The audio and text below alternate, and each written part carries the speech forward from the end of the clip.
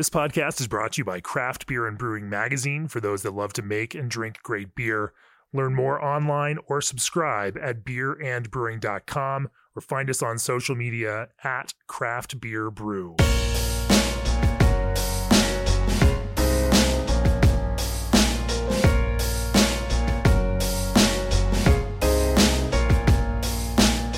Welcome to the Craft Beer and Brewing Podcast. I'm your host, co-founder, and editorial director of Craft Beer and Brewing Magazine, Jamie Bogner.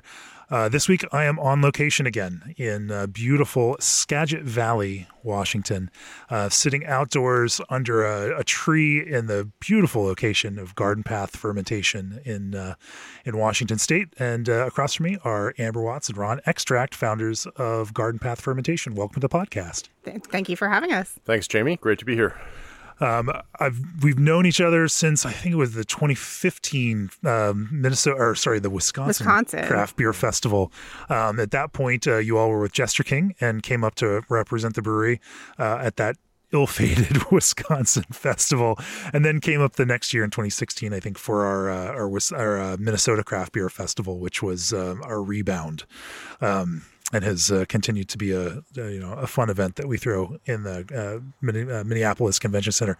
But in that meantime, you have gone out on your own, started this brewery, Garden Path, here in Washington, set out to focus on brewing beers that are of place, beers that are made with Washington ingredients, local ingredients, and beers that kind of express that terroir of this location here. And you very specifically chose this location because it offered all of that for you. We're going to talk about that. We're going to talk about some of the ways in which you make expressive beers that kind of capture the flavor of the place that you're in, and we're going to talk about some of those technical means in which you guide and create these beers that taste in a very specific way, despite using some, I would say, more open-ended approaches to brewing beer. Still, that flavor matters, and making beers that feel compelling to people is an important piece of this all, and you engage in all of that. Before we do that, as the brewing industry's premier choice for glycol chilling, G&D Chillers has set the standard on quality, service, reliability, and dedication to their customers' craft. New this year, redundancy meets efficiency. G&D's micro-channel condensers are built with all aluminum construction, which eliminates galvanic corrosion. Using half the refrigerant of conventional condensers with fewer brazed connections translates to a lower GWP and less opportunity for leaks. Call G&D Chillers today to discuss your project or reach out directly at gdchillers.com. This episode is also brought to you by RAR North Star Pils, a new base malt to set your compass by.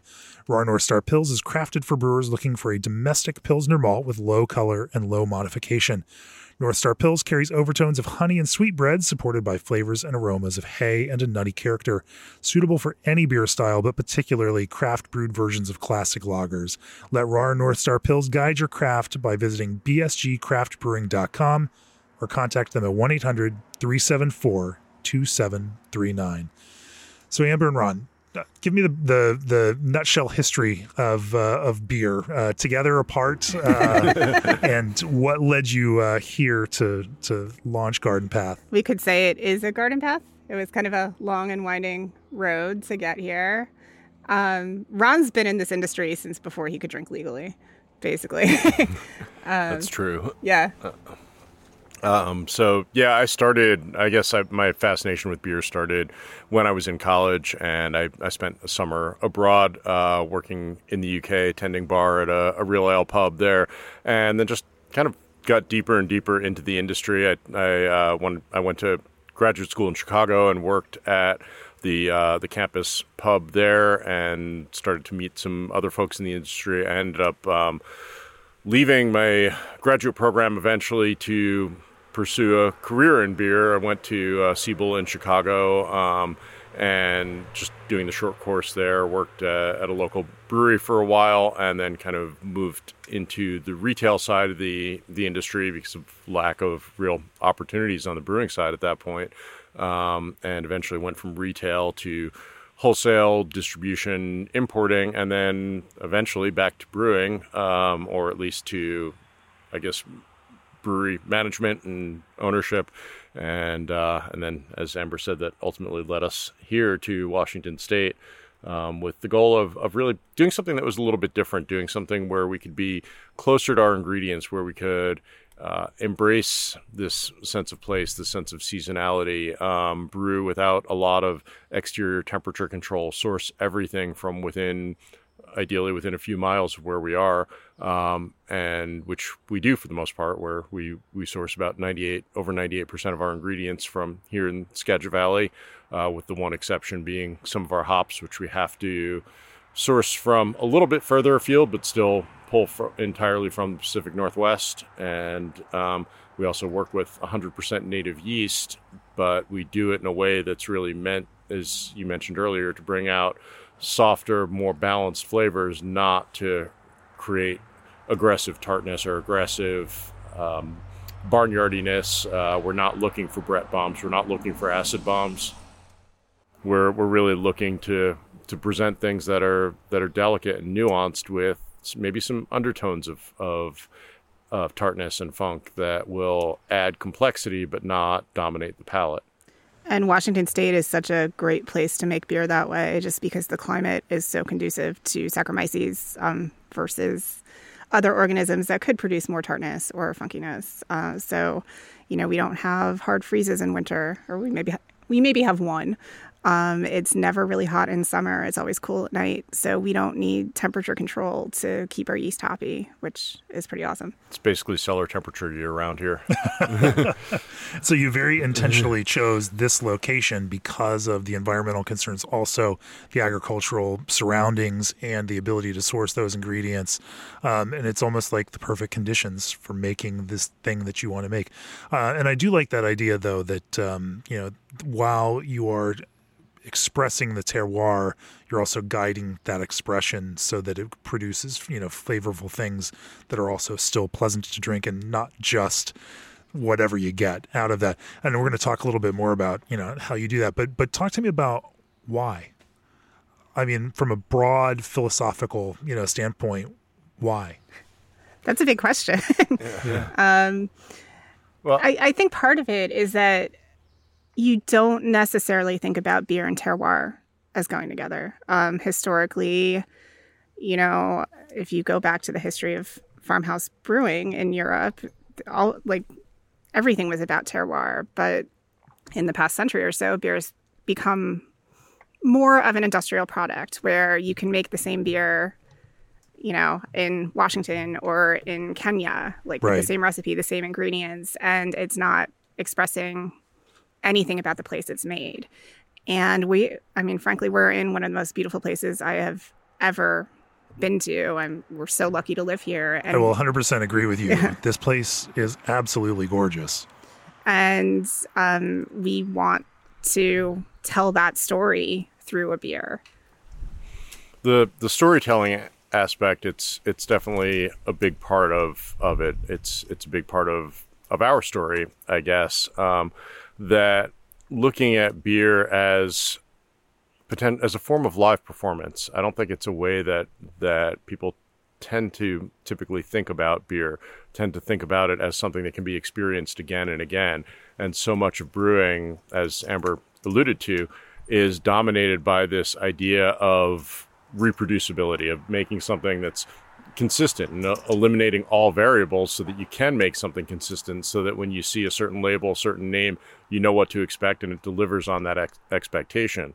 And I, as a beer drinker, appreciate that there are beers out there that I can, where I can have this kind of set expectation and it delivers on it. It's a lot like having a meal at your favorite comfort food restaurant, where you go and you know exactly what the setting's going to be. You know what it's going to smell like, what it's going to taste like, what it's going to look like. Even if you haven't been there in a decade, you can go back and have exactly that experience that you anticipate. And it is comforting. Chucking Hills is perfect every single time you have it. Very comforting beer, one that I personally love to drink. But there's also something to be said for your favorite farm-to-table restaurant, where every time you go in, the menu is going to be different. You don't know what you're going to be presented with, but you know that it's going to be fresh, seasonal, local, and thoughtfully prepared. And that's what we're trying to offer in the beer world. It is a form of performance art. If most beer is kind of a digital recording, what we're offering is much more of a concert or a show. It's a one-time experience. It's something that involves things coming together in a unique way based on the circumstances in which it was made, based on varying conditions. And our job is to serve as editors and curators to make sure that what we ultimately present is ready. We're kind of the directors there. And it's like when you go to a concert or a play, you don't expect it to be the same as what you've come to see or hear before. But if you have confidence in the directors and performers, then you know that it's going to be something special and unique. And that's what we're trying to present with what we do, is something that is going to be different, often in subtle ways, but different nonetheless. But that will be a unique experience every time. Sure.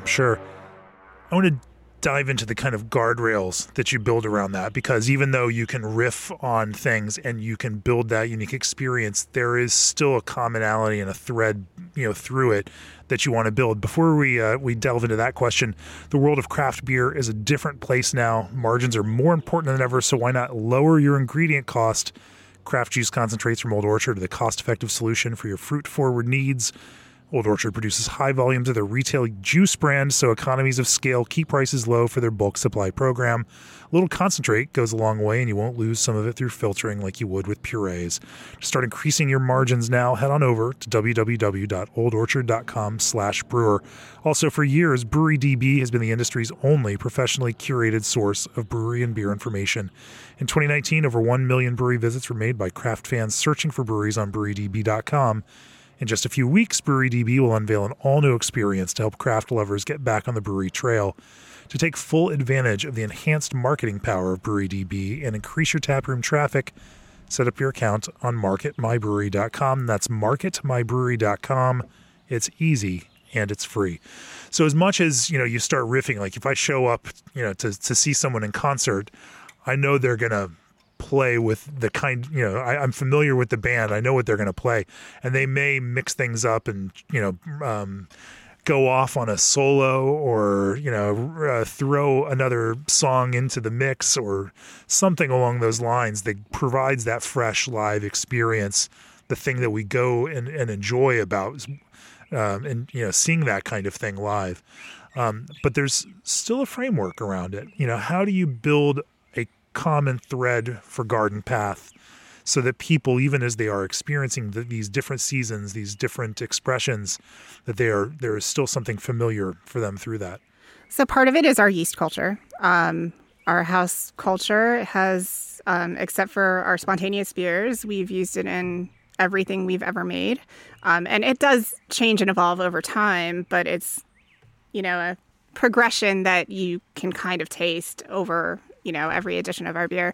The other thing, though, is that with all of our beers, if we make it a second time, it's never going to be exactly the same, but it's the same philosophical idea behind it.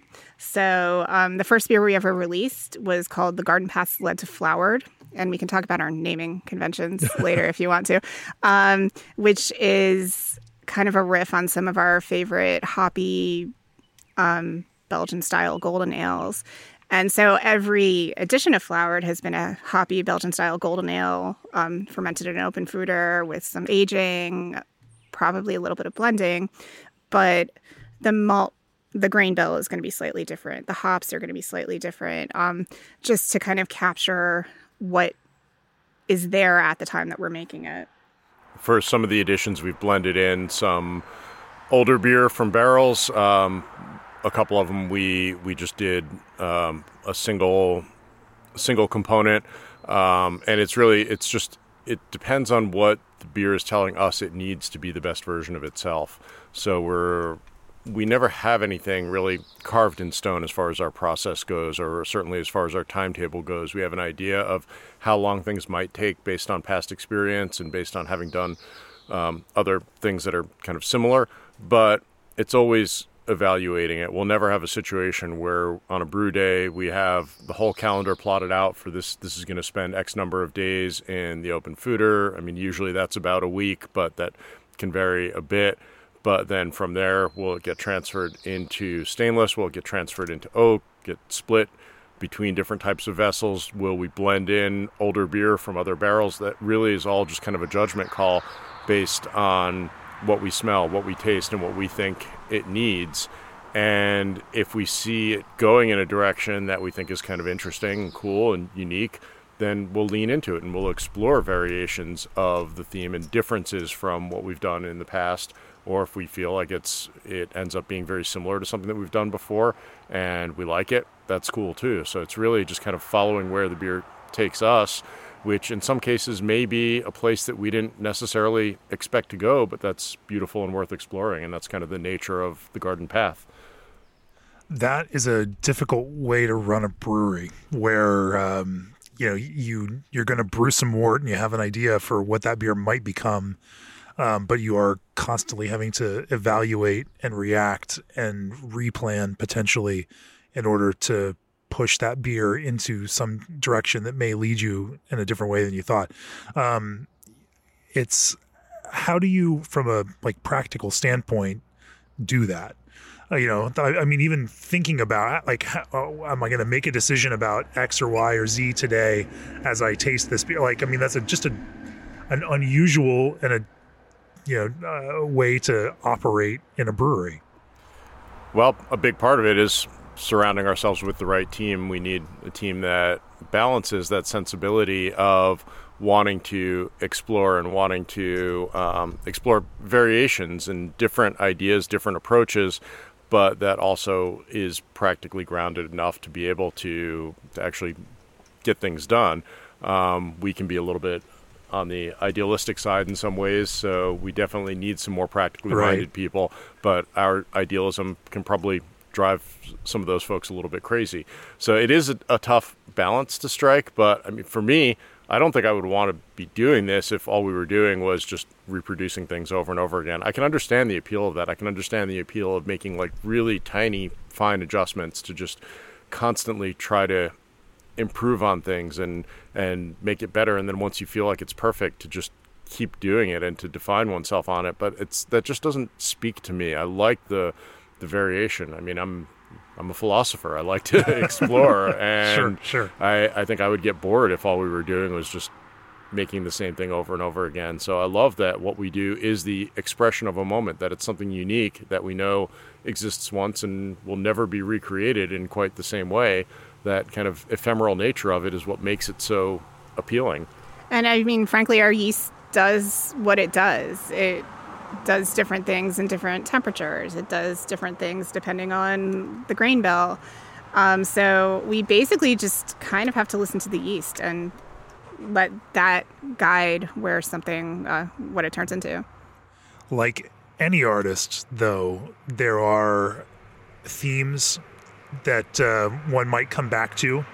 There are, shapes and forms that, one might find more attractive and again, continue to use and rethink in ways. And so for you all, as you've been working through this kind of experimentation over the last few years and figuring out, are there some common threads through some of these beers that you find yourself, making more often, or that things end up falling into, kind of specific threads? Well, I'd say the common thread through everything that we do is that we really like to explore subtlety, nuance, softness. We like things that are really balanced, that you can that you can just sit and enjoy without overthinking, if that's the approach that you want to take, but that if you do really want to subject them to that level of thought and analysis, that will hold up to it, that have the layers there. We definitely are not a producer that makes things that are meant to be consumed in 1 ounce samples among hundreds of other 1 ounce samples. We make things that are meant to be enjoyed by the glass, and I don't want to release a bottle that I wouldn't want to finish, basically. So anything that we put out there, I feel like it's got to be something where you can drink a whole bottle of it and kind of crave a second, whether you want to drink it at that point or not, but look forward to exploring it further. But as far as the recurring themes within individual products, we use names, as Amber alluded to before in talking about our first release, The Garden Paths Led to Flowered. We do multiple editions of different beers with the same name. And the idea there is that we're not recreating what came before, but we're adding another chapter to the ongoing story of that product. We're exploring variations of themes, as you say. And in the case of Garden Paths Led to Flower, that theme is something that is inspired by kind of bitter Belgian blonde ales. Beers like XX Bitter was one that was particularly inspirational to us, but exploring our own interpretation of that kind of concept.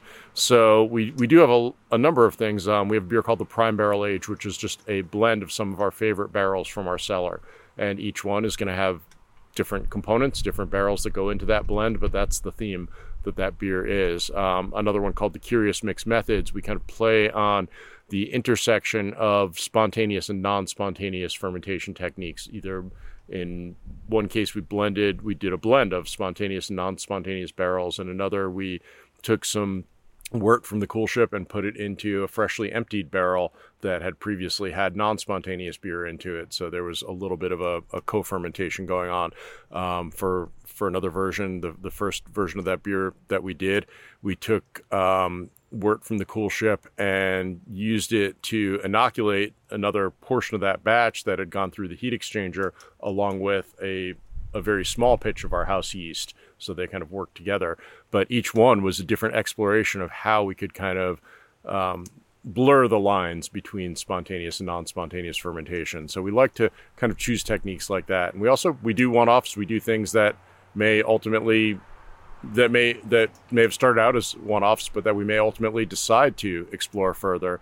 We love working with local fruit. I mean, that's a recurring theme. Sure. And we do 2 different series of fruited beers in addition to 3 now, in addition to a number of one-offs. We make a series called The Fruitful Barrel, where it's meant to be pretty fruit forward, but still really balanced, where the fruit is definitely kind of the lead actor, so to speak, but it's still meant to be a really well-balanced beer and not something that just presents as straight up fruit juice. We do another series called the Subtle Blend, which is where the fruit is more of a background player, where it's meant to kind of... It's a team player. It's definitely there, but it's meant to enhance the blend rather than dominate. And then we do fruited versions. We've recently released the first 2 fruited spontaneous beers that we did, one with raspberries and one with boysenberries. But we've also done some one-offs. So the beer that you're drinking right now is actually our 3rd anniversary beer called 3 Orbits Around the Sun. And that has, the base beer is actually a smoked beer that we then re-fermented with tay berries, which is a berry that no one knows what it is. They're delicious. I've never heard of them before, yeah. Yeah, they're a cross between a raspberry and a blackberry. They look like the biggest blackberry you've ever seen. Yeah. But they present a little bit more like a raspberry. They're really savory. And that beer, I don't know if we can recreate it. We probably can, but it was kind of intended as a one-off just to see what would happen. It turned into something really lovely, though. It's only 4.5%, which is kind of surprising. But it's just really nice and balanced and savory, and it's just a food beer. Well, and you had me a smoked beer with fruit in it, which doesn't, on paper sound like something that a lot of people would want to drink. And yet, as you drink it, the smoke is just a small component that, adds a kind of, rich woodiness to it, and, a little bit of just a touch of kind of peppery, phenolic, element to it. And that actually complements some of that kind of berry phenolic character that also pushes it. But the thing that I get out of it is almost this wine-like, taste on the palate that doesn't necessarily even taste like beer that much. That it, that it just has this fullness, even for such a small thing that that captures us. And that's a nice element to it. The acid is in a very controlled place. It's there, but it's very small, and is a kind of complementary element to this rather than driving it as some sort of quote unquote sour beer. And it pulls together as this very drinkable, beer that's full of that rich, lush berry character. Thank you. That is definitely a recurring theme with our use of fruit, is that a lot of fruited beers, I would say, tend to be either very sweet or very tart. And we like to pursue something where it's not really either of those things. We like to work with fruit where the end product is very dry, but without any kind of harsh tartness to it. So dry but soft is what we look for there. And I think the level of fruit in this is similar to what you'd see in our Fruitful Barrel series, but with the lightly smoked base, it kind of gives it a little bit of a different angle, which is kind of fun. And working with smoke, we also have a beer on the table here called the Gentle Hint of Smoke, which is inspired by a Lichtenheiner, which lightly smoky, lightly tart. You mentioned wine-like. I actually find a little bit cocktail-like, almost the notes of gin or mezcal, because it's so dry. You don't have that kind of barbecue meaty sweetness that you get out of a lot of smoked beers. It really transforms into something else, and that dryness is definitely a recurring theme. I mean, we never inhibit our fermentation anyway, so we let everything ferment dry. Most of our finishing gravities typically end up below 1.0. If we have a beer that's at 10.02, then we worry a little bit, like, is it really, is it done? Right. Or is this going to keep fermenting? So it's more typical that we'll end up around 996, 998. I mean, 10.02 is about as high as we go. And that's, as I said, that always makes us a little bit nervous. So that dryness, definitely a recurring theme. And yet, as dry as it is, there's still this kind of round mouth feel and a fullness to it that that doesn't feel thin, and helps keep that berry flavor as well as that smoke flavor from feeling sharp. What do you do to kind of massage it in that direction? Well, we use fresh fruit, which definitely I think contributes a lot more. Using fresh, locally grown fruit, really, you get that complexity that you would never get using something like a fruit extract. At least I don't think that you would. But also, I feel like mixed fermentation. When honestly, you say that, what do you think is contributing to that from that whole fruit? Other acids fitting into it, or are there other elements that are coming from that fruit that you think that it's?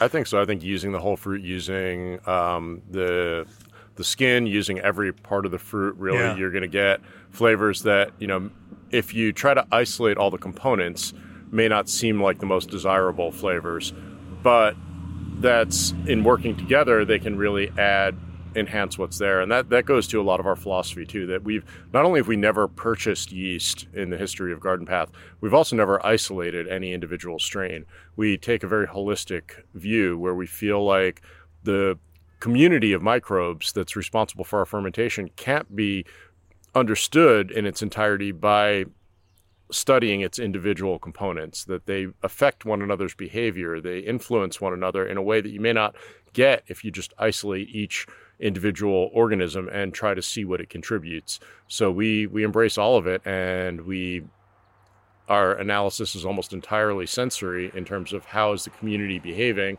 and if it starts to get off track, then how can we help to kind of steer it back in the right direction? So I think that working with that community of organisms is a big part of it. And I know we're here to talk about beer, but looking at some of the other beverages that we also make, because we're a winery and cidery and meadery as well as a brewery. I mean, mead is something where you would think that a mead that starts relatively low in terms of gravity and then finishes super dry, conventional thinking is that's going to be really watery. But something that I found in some home mead making experiences is that if you use a mixed culture to ferment it, then you get this perception of body, you get this perception of complexity and richness that in theory you shouldn't get, and that you wouldn't get if you just fermented that with a straight up champagne yeast and it just converted all the sugar into alcohol and CO2. That there are just these other compounds that are present, these byproducts of fermentation that are present, that just add to that nuance and sophistication, even in the absence of residual sugar or higher alcohol content. And the other interesting thing about our yeast culture is that it expresses differently in different conditions. So colder weather fermentations, the past year, winter was spontaneous season, but if we have done, fall or winter, open foeder ferments, you get much more of I call it Christmas spice note on the beer than you do if it's a warmer weather fermentation. So you get like cinnamon and clove and nutmeg. But in warmer weather, it's a lot more floral. And the base of our yeast culture is flowers, actually. So, I mean, that kind of makes sense. But it's just really interesting which organisms are most active and most happy in different conditions. Let's, I know you've mentioned it a couple of times now about open foeder fermentation, and then, of course, also how you've sourced your the yeast culture that you ferment with. Let's talk about that a little bit, just so that people understand exactly what you're talking about. But before we do that, the founders launched SS Brewtech with a very clear goal to advance brewing equipment design, performance, and quality to the very highest standards in the industry.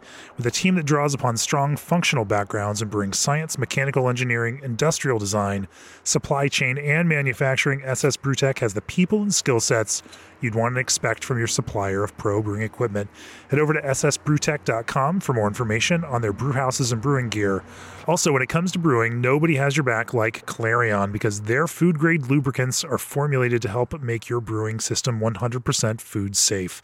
That means when you switch to Clarion, you can put the costly potential of contamination and recall out of your mind. All you need to worry about is brewing great beer, and since you already do that, well, it's more like focusing on business as usual. Go to clarionlubricants.com to learn more. And so you all, right now, you're building out, you have a brewery here, but you're now currently sourcing wort from another brewery just down the road and fermenting here. You're in the process of installing an actual brew house. I'll say we're making wort at the brewery down the road. Sourcing it makes it sound kind of like we're using their wort. You have a brewer. They go there. They brew your wort there, of course. No, you're right. I didn't phrase that correctly. It is. It's just, I think it's an important point of clarification. Absolutely. Because we're not just outsourcing our wort production. We're not using another brewery's wort fermenting it differently. Though doing that, I mean, that would be interesting. I'm sure we would have very different results fermenting Chuckanut's wort with our yeast. But the wort that we're making there is something that's wholly designed and overseen by us with their help. I mean, we do definitely take advantage of their labor from their brewers as well. We don't take advantage of it. We don't take advantage of it. I mean, we not in a bad way. You benefit from the experience. Thank you. We benefit from the assistance of their highly skilled team as well in our production, but it is all designed and overseen by us. So talk me through that process. You design a base of some sort of beer that you then want have some idea of how it might end up, or at least you have some idea that it could go in a direction that you want it to go to. Just because otherwise you wouldn't invest in doing that. And but then so you towed it back here to the Garden Path facility, and what are the next steps? Typically, a batch that we brew at Chuckanut will fill 2 350-gallon totes. We get about 18 barrels of finished wort from their system generally, and we'll bring those totes back here. We'll send the wort for non-spontaneous fermentation. We'll send the wort through their heat exchanger, bring it back here at fermentation temperature, and then transfer into our open foeder by gravity, just elevating the tote with our forklift and emptying it into the foeder with our yeast culture. When we were brewing every week pre-COVID, we were basically just going batch to batch. We were pulling the yeast out, giving the foeder a good rinse, but not scrubbing it out by any means, and then just putting the yeast pitch from the last batch back in with the fresh wort. Now, since we slowed down production, we stopped production entirely for a while during COVID and then slowed down quite a bit afterwards. We're having to vary that technique a little bit more, and we actually haven't done that much brewing with our house yeast since reopening, because we went essentially from the end of the 2019-2020 spontaneous season to more or less the beginning of the 2020-2021 spontaneous Although season. The first thing we threw at our yeast after it had been just kind of chilling for a couple months was Black is Beautiful collaboration with Otherlands, which was maybe too much to throw at it initially, but it's turned into something really cool. We're going to release it later this year. It did rise to the occasion. Before that, we had done a batch of beer we call the Wet Hop Chip, which we use fresh hops from a farm just a few miles from here that planted their first hops the same week that we opened here at Garden Path, and we've purchased everything they've grown since. It's our friends Amy and Byron at Hop Skagit, who we have really wonderful relationship with. We hope that someday they and other growers here in the valley will grow enough hops to meet all of our needs. But anyway, so that was kind of our first revival, though we used mostly yeast from the previous spontaneous season for that beer. So as Amber said, our first real test of our reviving our house culture was Black is Beautiful. Which is also the first stout we've ever made. Yeah. So it was a challenge for the yeast, but it worked out. But for our spontaneous beers, we do a little bit of a different technique where we bring back one of the totes with wort that's still hot. That goes through the heat exchanger without any cooling, so it's still coming back here at about 185 degrees, and we let that sit in our cool ship overnight to become naturally inoculated with airborne microbes.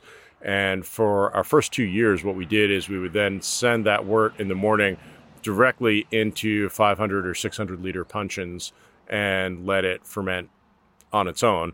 And then the other half of the batch we would treat completely separately. We would ferment it in the open foeder with our house yeast and then save it as barrel stock for fruiting or blending in the future.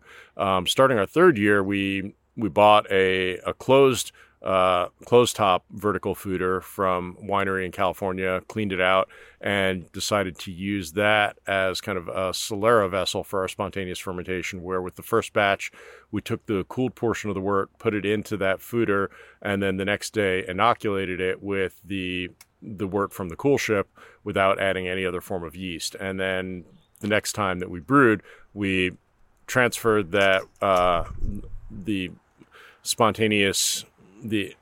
beer that was in the process of spontaneous fermentation from the closed foeder into puncheons for extended aging, and put the next batch of wort in using that same process, but without scrubbing out the foeder. So there was some residual yeast from the previous spontaneous fermentation. So we kind of built up a resident native culture each of the 2 seasons that we've done that. We cleaned it out again in between because it hadn't been used in the better part of a year. But and you're not tying yourself to any of these historical definitions of these things, and so that process or adhering to a strict iteration of processes is not your jam.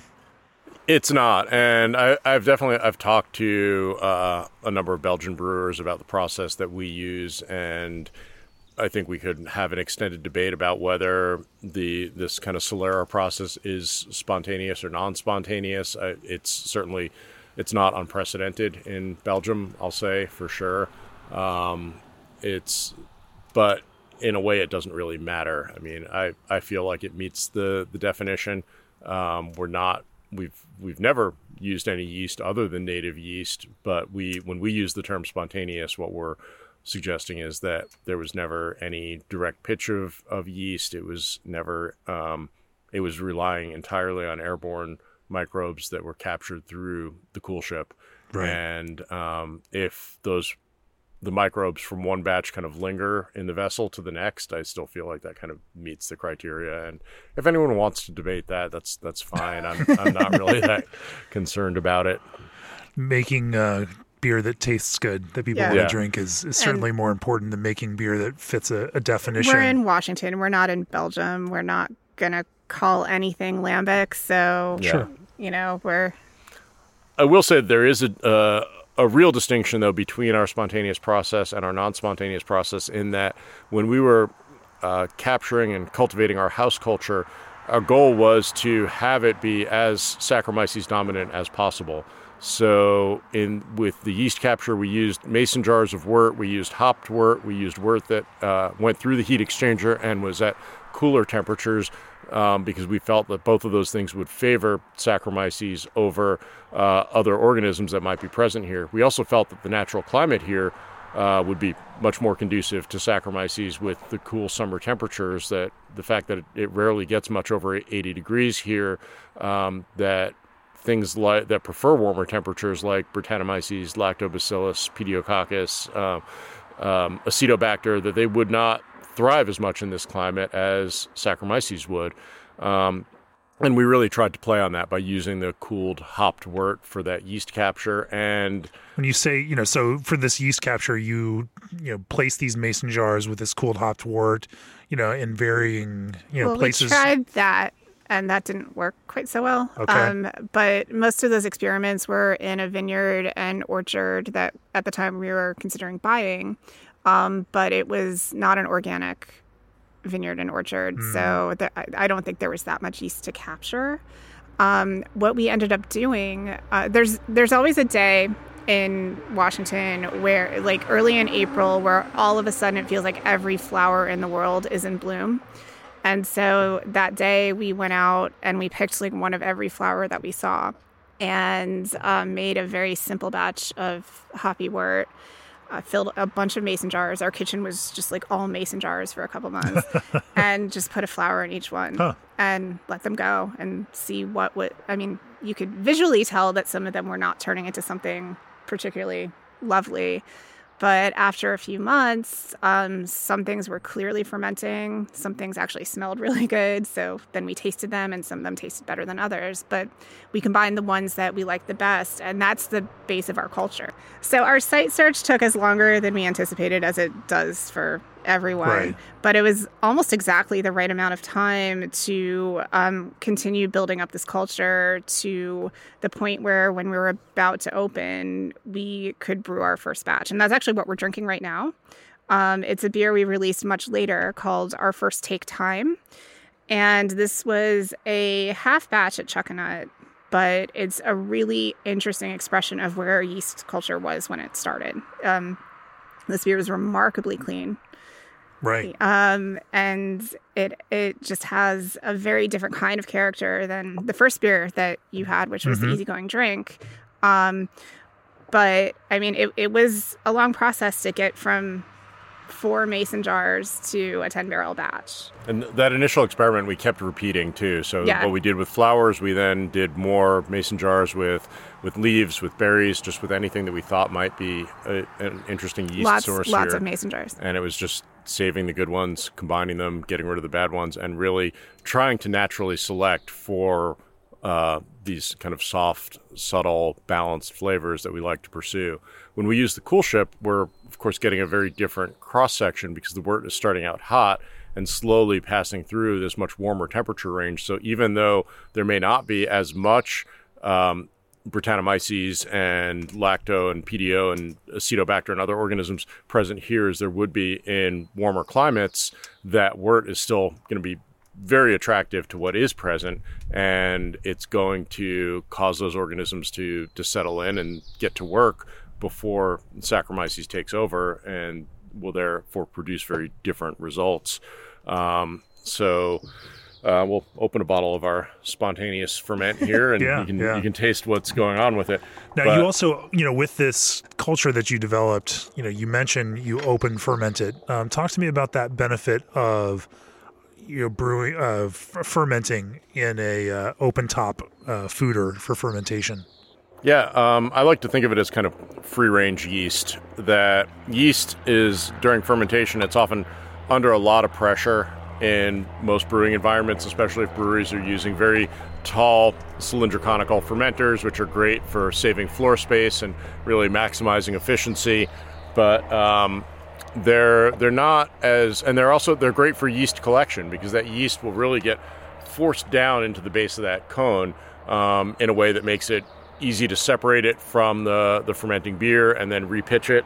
But you're usually not going to want to do that more than a few times because that puts a lot of stress on the yeast when it's got all that mass sitting on top of it and then back pressure from the CO2 that's venting out of the top of the tank, but probably not venting out quite as quickly as it's being formed.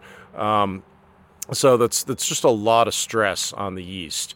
And by fermenting in an open fooder, working in an environment where There's no back pressure because the CO2 can vent out freely, where the yeast can coat the sides of the vessel, where we don't have a lot of depth of liquid because we're only filling up the foeder typically a little over halfway, and where the bottom is wider than the top, so it can really spread out.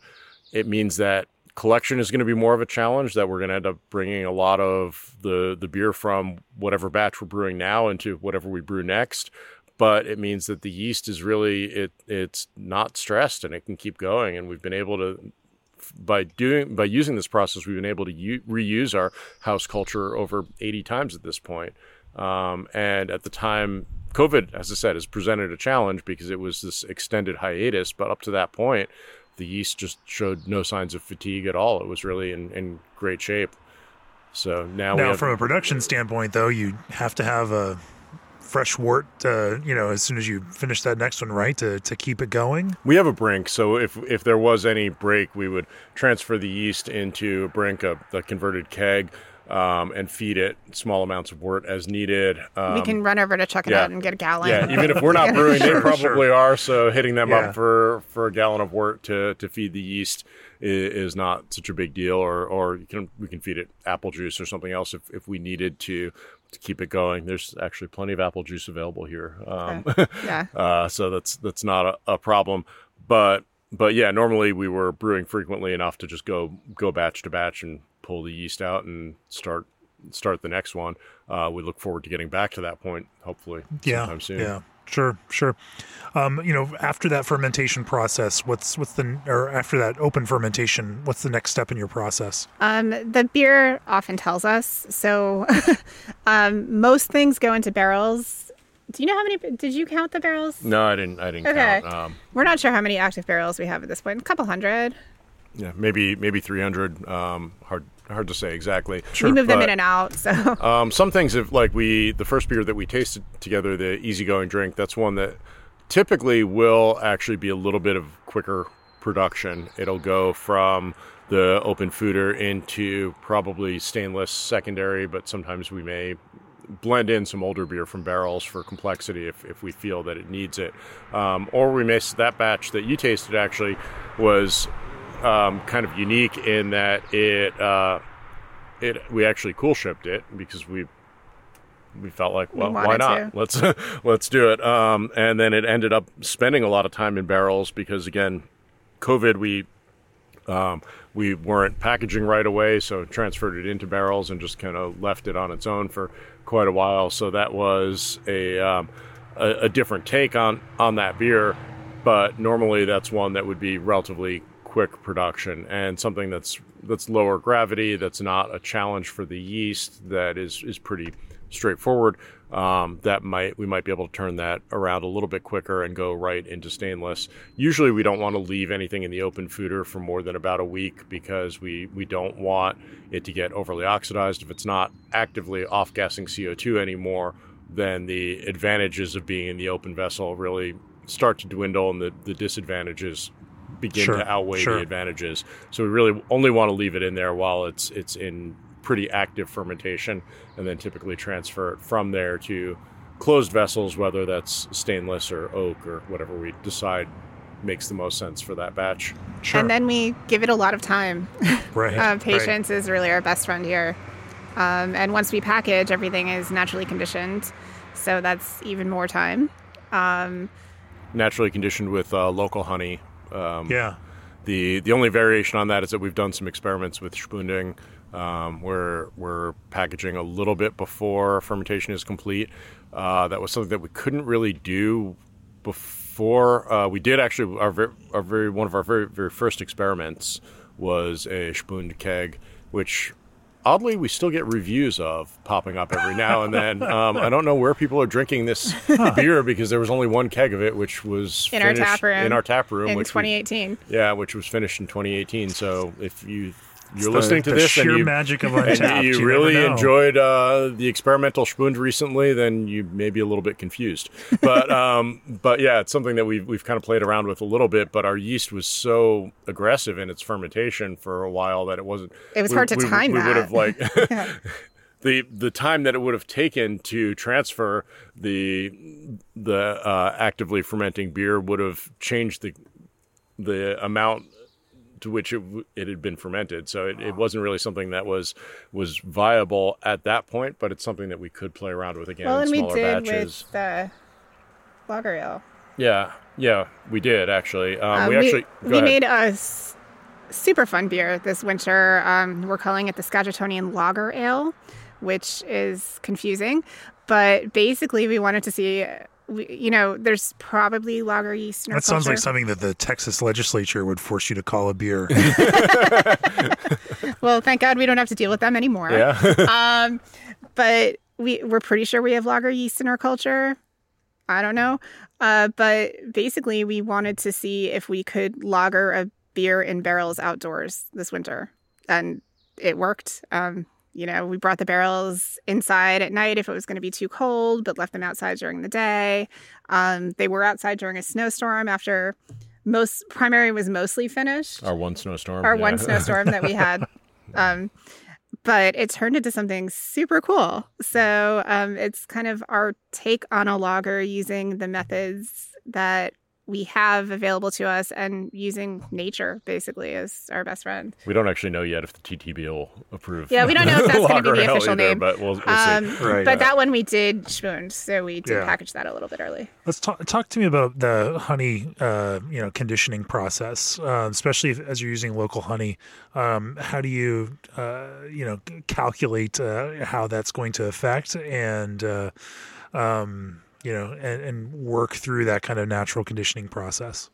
Well, it's in some ways it's relatively straightforward for us because we can take the density of the honey doesn't vary too much. We usually figure it's about 81% sugar, and that all of that sugar is going to ferment. With our culture, we don't really have to worry too much about whether there's going to be some unfermentable sugar in there. It's all going to get It's going to eat all of that honey sugar. And with knowing that our finishing gravities are going to go where they are, that if the beer is at 998 before we add the honey, that's pretty much where we know it's going to end up. That makes it relatively easy in that sense. But of course, we're working with unrefined sugar. We're working with a natural product that has some variation to it. We're working with native yeast. So there are definitely some unanticipated variations. And with kegs, if the keg is over or under, we can adjust that a little bit after the fact by venting off some of the CO2 and reducing the carbonation in that way if it goes over, or if we need to push it with a little bit more CO2 to push up the carbonation a little bit, we can do that as well. With bottles, obviously it's trickier but bottles are a little bit more forgiving. So if we have a range, sometimes we may be a little bit at the low end of the range, sometimes we may be a little bit at the high end, but that's kind of the nature of bottle conditioning. Regardless, even if you're using refined sugar, it's still there's a lot of touch and go with it and a learning curve. Sure. The fact that you all are also a meadery, I think, means you have some experience using it terms of... Well, and the reason that we use honey for conditioning is that it is a local product. Yeah. There isn't a dextrose farm in the valley. So dextrose farm. No one's growing dextrose here. It's true. Yeah. But we did have one batch. So far, the only thing that we have that, unless you remember anything else, there's only one thing that we have not been able to release based on carbonation levels, and that was our first batch, or second batch technically, of strawberry mead. It seemed to hit a really nice carbonation level, and we were getting ready to print labels and release it, and we took some to a dinner that we did. And I'm standing at the front of the room talking about mead, talking about how we made this product, and then everyone at the tables just gasped. And I turned around and it had basically hit the ceiling. Server standing there with a geysering bottle. And yeah, that one, we couldn't actually explain it because it did hit terminal gravity. It seemed like... we think it was undergoing malolactic in the bottle. That was our best guess as to what happened, but that's the one thing we have not, unfortunately, because it was a beautiful, beautiful product, been able to release.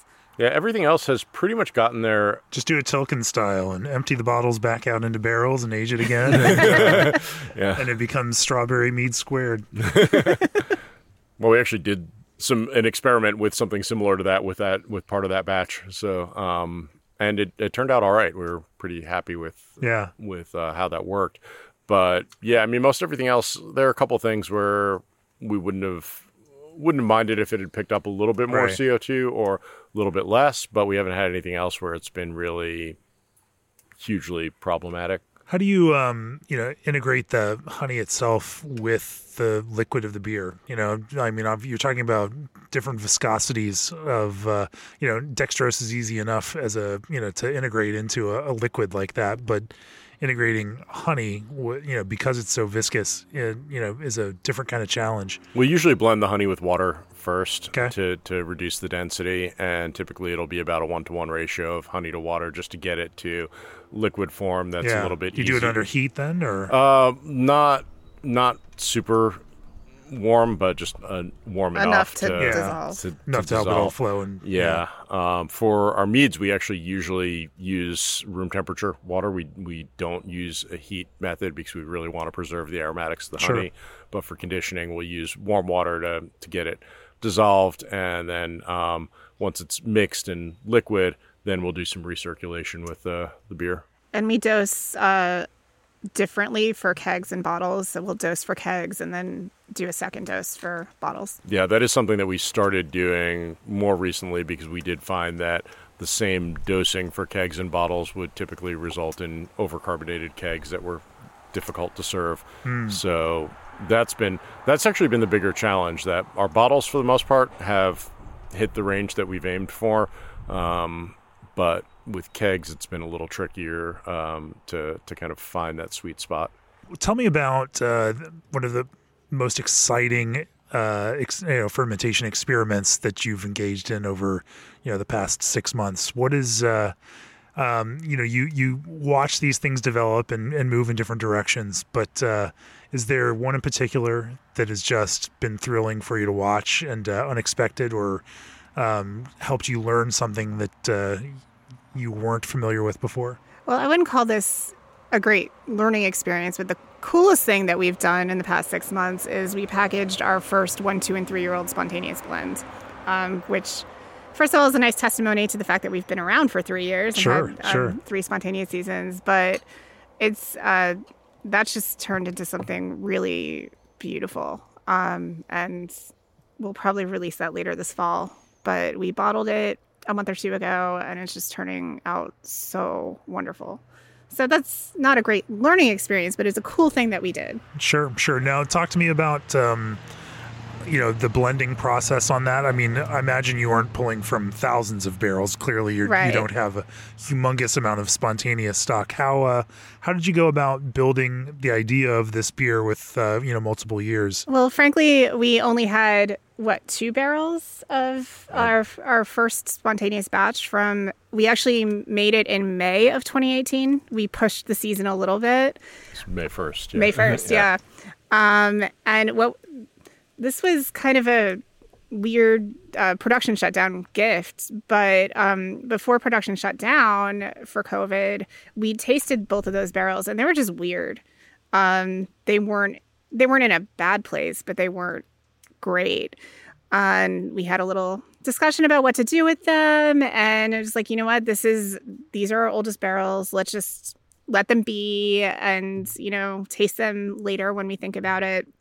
So 6 or 7 months later, we decided to taste them, and they turned into something just gorgeous and lovely, and it was just forgetting about them. This is kind of a lesson that we've learned. Sometimes if you forget about something for an extended period of time and just go back and revisit it, it will surprise you in a really wonderful way.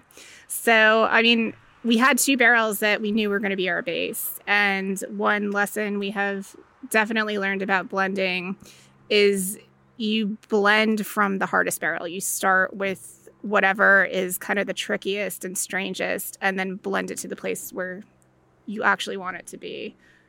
Yeah, I think captured that pretty well. So, starting with those, we were pleasantly surprised at how they turned out. That does tend to be, I guess, our solution to a lot of problems and dilemmas is just give it time, just see what happens. Yeah. And as long as there's space to do that, at a certain point you kind of have to pull the plug on some things if seems like they're not getting any better. And frankly, those barrels may have been close to that point before they rounded the corner there. So I'm glad that we didn't. But yeah, starting with that, then a lot of it, and I've got to credit our production team with this, our production and cellar team with this much more so than myself at this point, is just being familiar with what's in the cellar and having a sense of like what's going to go with this. And it's kind of like it's a chef knowing your pantry, knowing like what's going to work with this to kind of give it what it needs. And that's the blending side of it. So thinking about like what would complement this out of the range of 2-year-old barrels that we have available. And then once you have the blend of the 2-year-old and the 3-year-old, then what do we need from the 1-year-old barrels will round it out the best. And this was we call our 3-year blend. Technically, it was actually kind of a 4-year blend because we used coolship wort to prime it rather than honey. So this was also an exception to our priming with honey. So we used wort from the current season as a priming agent in this. So it has the 3 years of barrel-aged spontaneous beer along with some fresh wort from the coolship. That's pretty fun. Zooming out for a bit, in the big picture, what does success look like for you all with Garden Path? How do you define it, and how will you know when you've achieved it? Does anyone ever know? I think for me, a lot of what I hope to achieve is to build something that will last beyond us. To I guess veer into some of my personal side of things, we don't have kids. We're not going to have kids at this point. It's not something that we ever really wanted, and I think a lot of people achieve their sense of immortality by future generations. For us, it's by what we create and by influencing people that are both part of our team and that enjoy our creations, hopefully are inspired by them, and hoping to leave something behind in that way. So I hope that we can build something that will last for many generations and that will help to inspire other people to engage in their own creative endeavors. That's really, for me, that would be a large part of it. And, to be sustainable on a business level, to make sure that we're generating enough money to continue operating and to make sure that the business can sustain itself. But beyond that, we don't have a lot in the way of financial ambitions. I guess we want to create a sustainable business that can give back and that can contribute positively to the community for generations to come. So I'd say that's the biggest thing. And I'd like people who appreciate the sort of thing that we do to have an opportunity to try it and hopefully enjoy it. So really being able to get our products out there to a wider audience. We know that we're appealing to minority. Not everyone is after what we do, but I think there is a subset of people out there who really do appreciate subtlety and nuance and soft, balanced flavors in the way that we do, and who hopefully will appreciate what we're creating here. And I guess success for me is being able to get our products to them and to really have them enjoyed in the way that we enjoy them. Yeah, well, that's well said. Thank you all for joining me on the podcast today. It's been really fun to talk to you about this kind of wild or semi-wild and variation approach and taking a lot of different pathways to achieve multiple and different kinds of ends that all still hang together. G&D Chillers is the brewing industry's premier choice for glycol chilling. Set your compass by Raw North Star Pils. Benefit from the scale of Old Orchard. Set up your account on marketmybrewery.com today. SS Brewtech is advancing brewing equipment design, performance, and quality. And gain peace of mind with Clarion Lubricants. Of course, if you'd like to support this podcast, go to beerandbrewing.com. If you're a pro brewer, consider the All Access Pro subscriptions. And Amber and Ron, if people want to learn more about Garden Path Fermentation, where do they find you in real life and out there in the digital realms? Our handle for everything, including our website, is gardenpathwa.com. And in real life, you can find us in Skagit Valley, about halfway between Seattle and Vancouver, BC, just a couple miles off of I-5. So if you're ever traveling in that direction, especially once the border reopens, then we're a good stopping point along the way.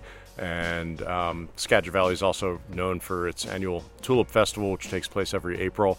So we get a lot of people coming up to visit that. If you're into tulips, come and see the tulips. People are into tulips. Stop in for a beer, cider, or wine, mead, whatever you happen to want to drink. For sure. And your beer is distributed out, in various states and can be found through some distributors. It is, yeah. We were actually we were distributed throughout the U.S. largely through Shelton Brothers Network, right, which unfortunately is no longer in existence in quite the way that it was, but a lot of places where you can find some of the other beers that Shelton Brothers once imported. You should be able to find our products as well. And if you can't find us where you are, ask your local retailer, shoot us an email, do whatever, and we'll try to get some stuff there. We also do ship statewide in Washington, and if you happen to be in the Seattle area, we do bi-weekly deliveries down that way as well. Well, fantastic. It's been wonderful to talk to you all in this bucolic location in the Skagit Valley, and a wonderful and beautiful afternoon with all the sounds of nature around us. Thanks, and thanks for sharing beers with me. Cheers. Cheers. Cheers. This podcast is brought to you by Craft Beer and Brewing Magazine for those that love to make and drink great beer. Learn more online or subscribe at beerandbrewing.com or find us on social media at Craft Beer Brew.